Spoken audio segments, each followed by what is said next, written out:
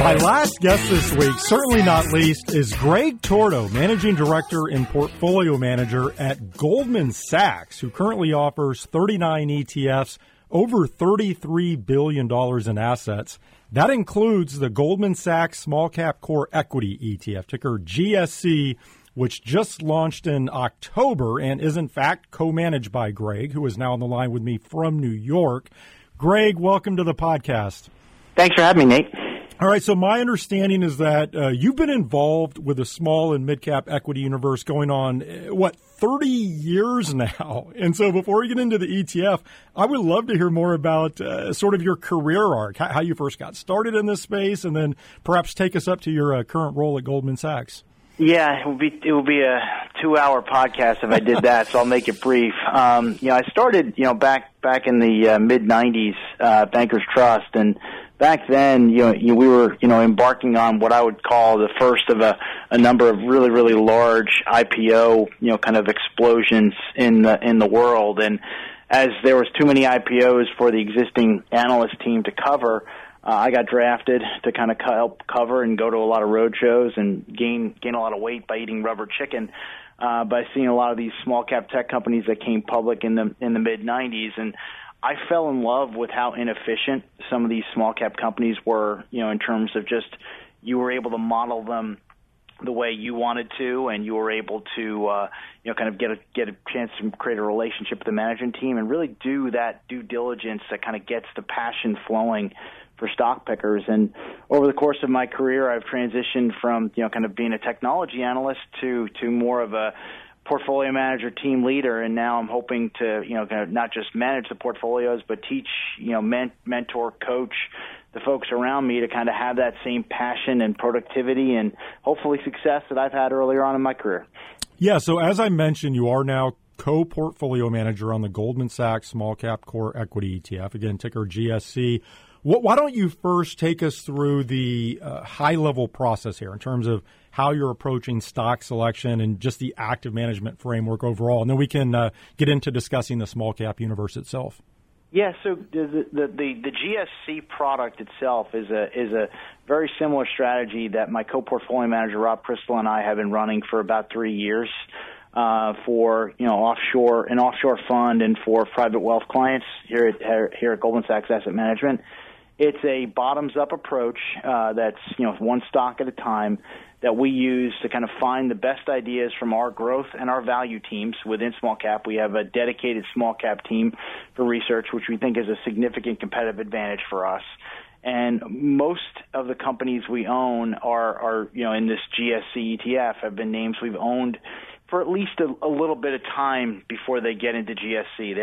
They're almost kind of moving towards the high conviction approach as we get there, because sometimes you'll buy a name a little bit early, on either the growth or value side, whether you think that there's an opportunity created one way or the other. And so Rob and I, kind of go through the names and sort of the highest conviction ideas of the analysts that we have that are out there, and we build the portfolio, trying to keep it under 100 stocks and trying to keep it, not sector neutral, because I think that kind of avoids, the creativity that we try to have where conviction can get expressed. Like, for example, we like a lot of consumer names. We like a lot of industrials names, and we like a lot of tech names. And so we think that if that's where the ideas are coming and they're good ideas that Rob and I have vetted, then we'll have overweights in those sectors. And, I think that what we try to do is make sure that, kind of the research process is followed. We spend time with management. We, do scenario analysis in terms of, bull, bear, and base in terms of what could happen. But also, we like to think about the art of the possible, because many of these companies are, on the cusp of something, what we think is pretty exciting. They're breaking into a new market. They're challenging a much larger cap competitor. So we don't want to let, kind of a very narrow view of price targets or, kind of having a really kind of highly constrictive sell discipline. So we also try to let our winners run, which is, while you'll see some of the names at the top of the portfolio being a bit bigger, our top 10 being a bit bigger than, say, the 10 names after that. Yeah, I'm glad you mentioned that. That was actually a question I had for you, was around how you weight holdings in the portfolio. You mentioned potential overweights to sectors, but if I look right now, I see Federal Signals, your top holding at 2.3%, and then Onto Innovation at 2.1%. Do you want to talk a little bit more about how you determine those weightings?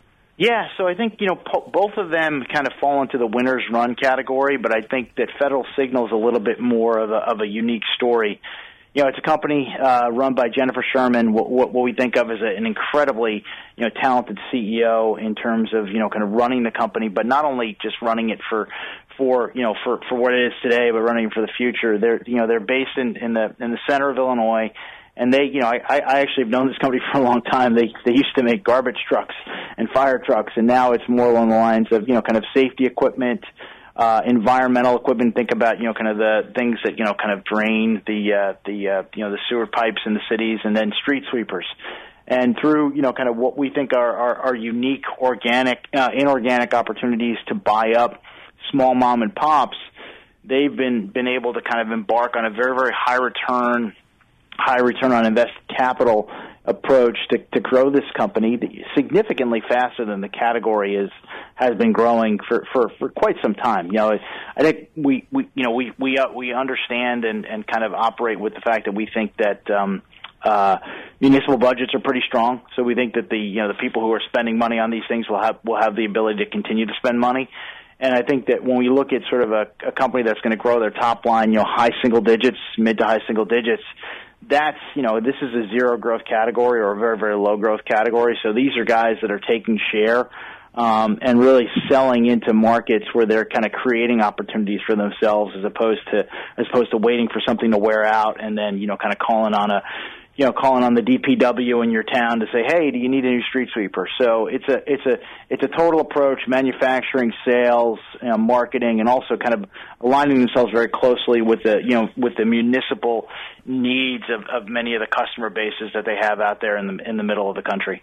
Greg, as you just walked through the detail of a company like that on the fly, it got me thinking about what your watch list process looks like, because obviously the small cap universe is large. There are a lot of companies here, but I'm guessing you're clearly paying attention to companies outside of just the ones you own in the GSE portfolio. Can you talk about that process at all and how a company is ultimately elevated to portfolio status?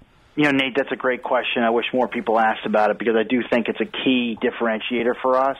I think that what we kind of entrust our team with is not just, kind of knowing everything about, the companies that are in the portfolio, but having 4 or 5 companies ready to go that the analysts and the portfolio managers have agreed upon that are like, this is the next one that's going to go into the portfolio. So doing the same amount of work, meeting with the management team, kind of dealing with the quarterly results, making sure that, kind of some of the secondary and tertiary research processes are out there, whether it's, kind of alternative data or, just doing some, kind of interviews with people in the space just to understand what's going on. So there's as much of an understanding and a knowledge base about a company that we don't have in the portfolio that we do. So in the small cap space, you find, and I laugh about this stuff, but things happen. Companies get taken out, and sometimes, that's a good thing, but sometimes bad things happen. Somebody can miss a quarter, and the thesis you have had or have been holding on to could be broken. And if we don't really want to kind of reorient or shift the thesis to the right, we want to make sure that if our original thesis is broken and we can't reconstruct it, then we'll move on. And I think that those watch list names, especially having them and discussing them at our meetings with our analysts, really allow us to kind of operate quickly and not, kind of miss that opportunity cost that happens in the small cap space because, these companies move very, very quickly when the consensus changes. Greg, more broadly speaking, an advisor or investor, they have a decision to make when allocating to small caps. They can either go active or they can go index-based. Can you speak to the potential value of active management here? Because, again, this is, I know, somewhat of a cliche question, but it is a key decision point investors have to make. It's why I do what I do. I do think that there's a significant amount of inefficiency in the small cap space, but I do think that there's, kind of nuances to that you can't capture at the top of the indexes. And I think that, one interesting area to that is financials, right? And I think that we've been able to do quite well as an active manager, and many of our peers done the same because they weren't beaten up in the, kind of March of last year during the Silicon Valley Bank crisis of 2023, and similarly towards what's been happening more recently, kind of with New York Community Bank. And I think that, when you kind of think about that and you kind of broaden it out to other sectors, biotech, for example, software, places where, you can make some really, really big mistakes, but if it's a cap-weighted name and it's a $6 billion company, it's one of the biggest names in the benchmark's going to go down. And if you're as a portfolio manager are not there, or you own something that's significantly better than that company, you can make some significant return for that client in that portfolio just by that selectivity of your process. We also see a lot of, and I think it's starting to kind of get eked out now, but, over the last couple of years, SPACs, for example, were a very large portion, not very large, but large enough portion of the Russell 2000 benchmark, which we use. And, that was a place, and thankfully, that we did not go to tread, and, kind of avoiding that was also a big portion of the kind of the return we were able to kind of deliver to the clients, because that was a kind of an open-ended hole that people just kept on shoving money into, and thankfully not being there helped that. There's other things too. I think that you have sectors that we just don't spend a lot of time in. Like mortgage REITs and financials. That's I don't think that that's an area that you want to spend a lot of time in. Utilities is an area we don't spend a lot of time in, just because I don't think that there's a lot of alpha there. So not being kind of top down driven allows us to focus on where the opportunities are, but also hopefully avoid a significant amount of potholes that come at you along the way. Yeah, and just to hone in on this point, when you talk about potholes, I think this is what you're circling around. One of the popular refrains I keep hearing about small cap stocks overall is the number of quote unquote zombie companies in the broader indices, right? These companies that might be over leveraged, they're not generating enough cash. Is that a real concern right now in the small cap space? I do think that I think that there are parts of the small cap space that are over leveraged. I think you had kind of a big chunk of that get beaten up last year. When interest rates rose so quickly, and you had many companies in the small cap space have floating rate debt, for example. Thankfully, through an active bottoms up process, you avoid a lot of that, and you kind of can wean that out. But you can't do that if you're buying the benchmark, you're buying the index. And I do think that there are, zombie companies out there that are just kind of floating around that don't have the prospects that you'd expect them to be. Expect them to as public companies. And, I think that that's something that, as you've done this, or as I've done this for as long as it's been interesting to see, kind of those, kind of when that reckoning comes, and hopefully, kind of avoiding it every time it does. Just a few minutes left here. If I look at performance, and I noted this at the top of the podcast, let me just briefly walk through this. So if you look at the Russell 2000 versus the S&P 500 on a trailing 1 year, 3 year, 5 year, 10 year, whatever, it's not pretty. So as an example, I use the trailing 3 year returns, where the S&P 500 is up about 33%, and small caps are actually down 10%. And I guess on the note of popular refrains, I keep hearing that because of this performance disparity, and also we can certainly work in valuations if you want to touch on those, small caps are primed to play catch up to large caps, that they're going to start closing that performance gap. Do you agree with that? And if so, what would be some potential catalysts here? Yeah, I do. I do think that the small caps are primed to play catch up, and I do think valuation is one of those catalysts. I think we've seen an unprecedented period where not just concentration in the mega caps, but also just the absolute kind of apathy towards small caps has led to I'd have to say it's almost a kind of a decade since we've seen anything like this in terms of kind of the valuation gap between large caps and small caps, and I do think that when you kind of look at some of the things that can be catalytic, valuation can be a catalyst.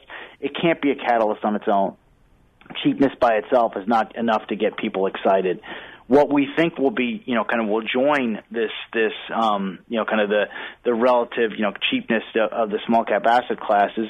A couple fundamental things that we've seen, kind of more specifically pick up. M&A is really starting to get very, very active in the small cap space. We've seen it happen in healthcare. We've seen it happen in a couple of other sectors like consumer.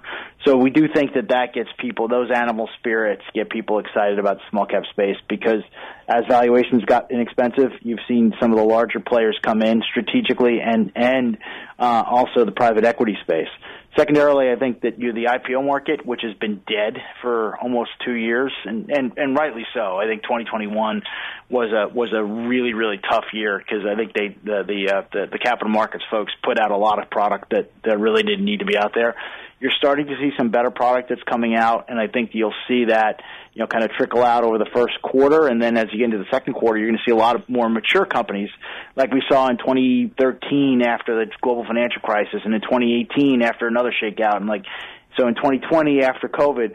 I think you see these pauses that refresh the IPO market, and I think you're going to see some pretty high quality. And I think finally, I do think that the U.S. economy, see all these things, it's too strong, right? I think people are worried that the U.S. economy is too strong. I don't think it's too strong, but I think it's strong enough to really support, what we think is going to be a really, really big earnings recovery for the small cap space. It's been 2 years since we've seen that. Kind of Powell being reappointed in November 21 was like the downside to the earnings cycle. We're starting to see the upside now and positive revisions. So I think those three things, along with cheapness, are really, strong catalysts for small cap to outperform this year. Well, Greg, really enjoyed hearing your perspective this week. Just excellent insight into the small cap universe. Best of luck to you on GSE moving forward. Thank you for joining me this week. Thank you, Nate. I really appreciate the opportunity. That was Greg Tuorto, Managing Director and Portfolio Manager at Goldman Sachs.